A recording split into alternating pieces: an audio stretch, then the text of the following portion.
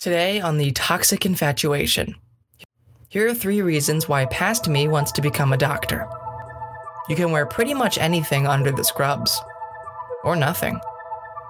You can have a passive-aggressive revenge on all the flu needles they stuck in you. I'm pretty sure, as a doctor, when people ask you to cough while you touch their back, it's just a way to establish the dominance in the room. Welcome to the toxic infatuation. Stories of love gone wrong. And now, the alarm system. Time to get going. And remember, Howard University Student Center can aid any student with financial difficulties, conflict mediation, and suicide prevention outreach. Make sure to eat your breakfast.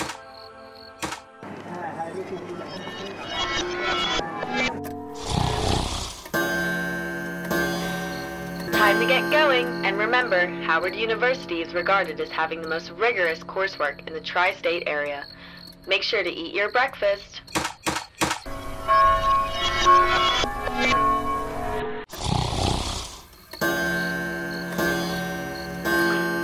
Time to get going. And remember, Howard University hosts the International Muffin Festival to rave reviews every year. Make sure to eat your breakfast.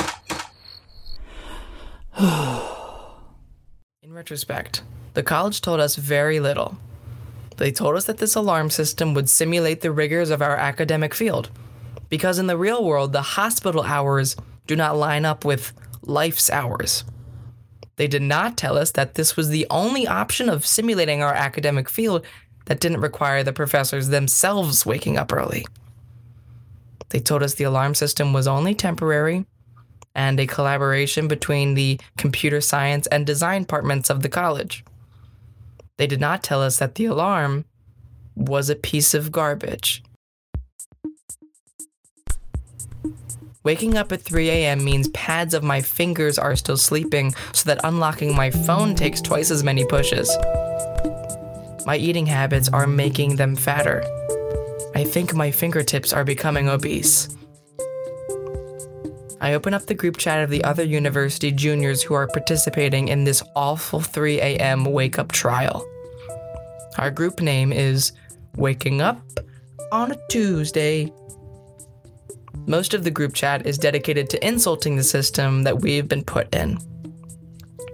Sometimes that takes the form of text. Tonight, it takes the form of a large Skype call. What else is there to do at 3 a.m.? I decide not to let them know what I know. Hey, when ComSci Geeks made this system for us pre-meds, whose job was it to make the alarm tell us fun facts? Whoever wrote that needs to go. Who hears that one about how Howard University hosts the International Muffin Festival to rave reviews? That's the Saturday one, right? I don't know about you guys, but if I hear that Howard University has the most rigorous coursework of all tri-state universities, I'm going to drop this class. You can't just drop a major. You can't just drop pre-med. I don't know, man. It's getting to be a lot. I mean, did you know that Howard University has the most rigorous coursework in the tri-state area?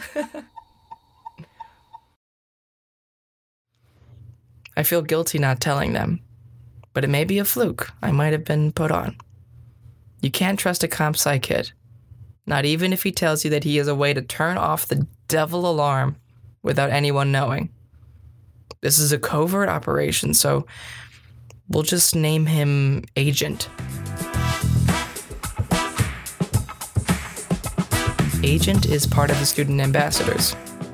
He's the communication line to the big guys on campus, and he hates it. I think he helps everyone cheat in spite of his ambassador title just to stick it to the man. I like that.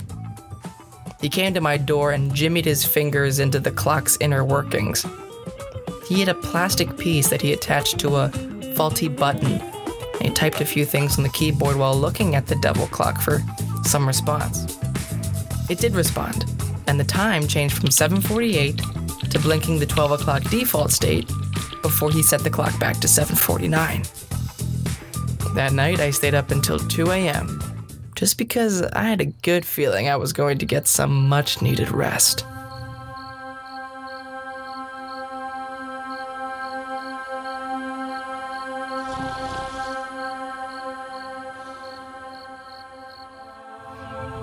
3 years ago, I might have tapped Past Me on the shoulder.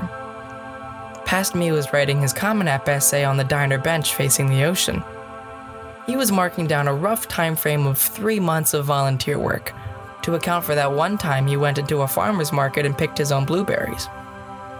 Past Me was thinking about all the humble and important professions that exist in this world. Of all the fanciful labels swirling in his head, he stumbles on doctor. Here are 3 reasons why Past Me wants to become a doctor. You can wear pretty much anything under the scrubs. Or nothing. You get to have a passive-aggressive revenge on all the flu needles they put in you.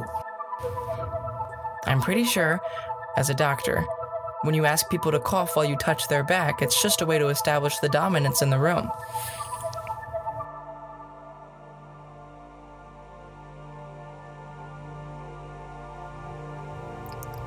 I woke up that morning at 4 p.m.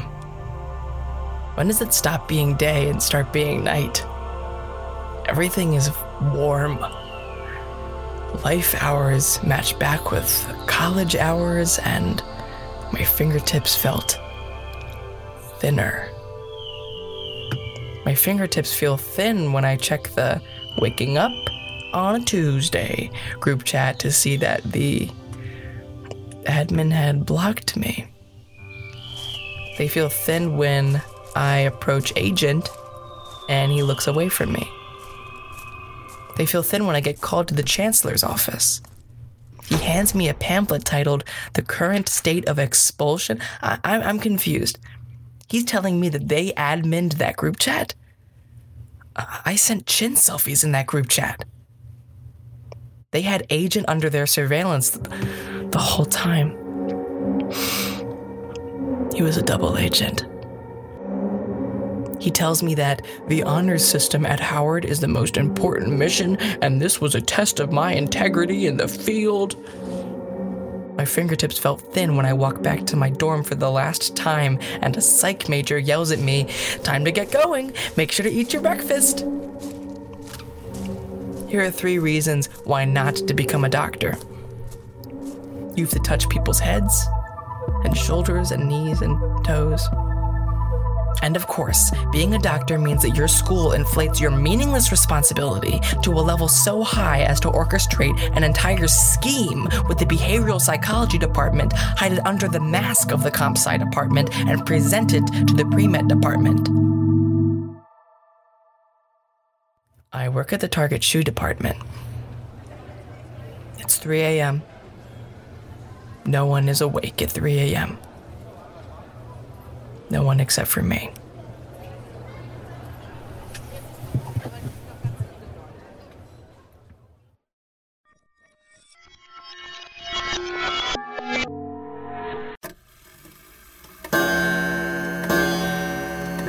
Time to get going. And remember, Howard University operates on a strict honor system that is supervised by all staff. Make sure to eat your breakfast.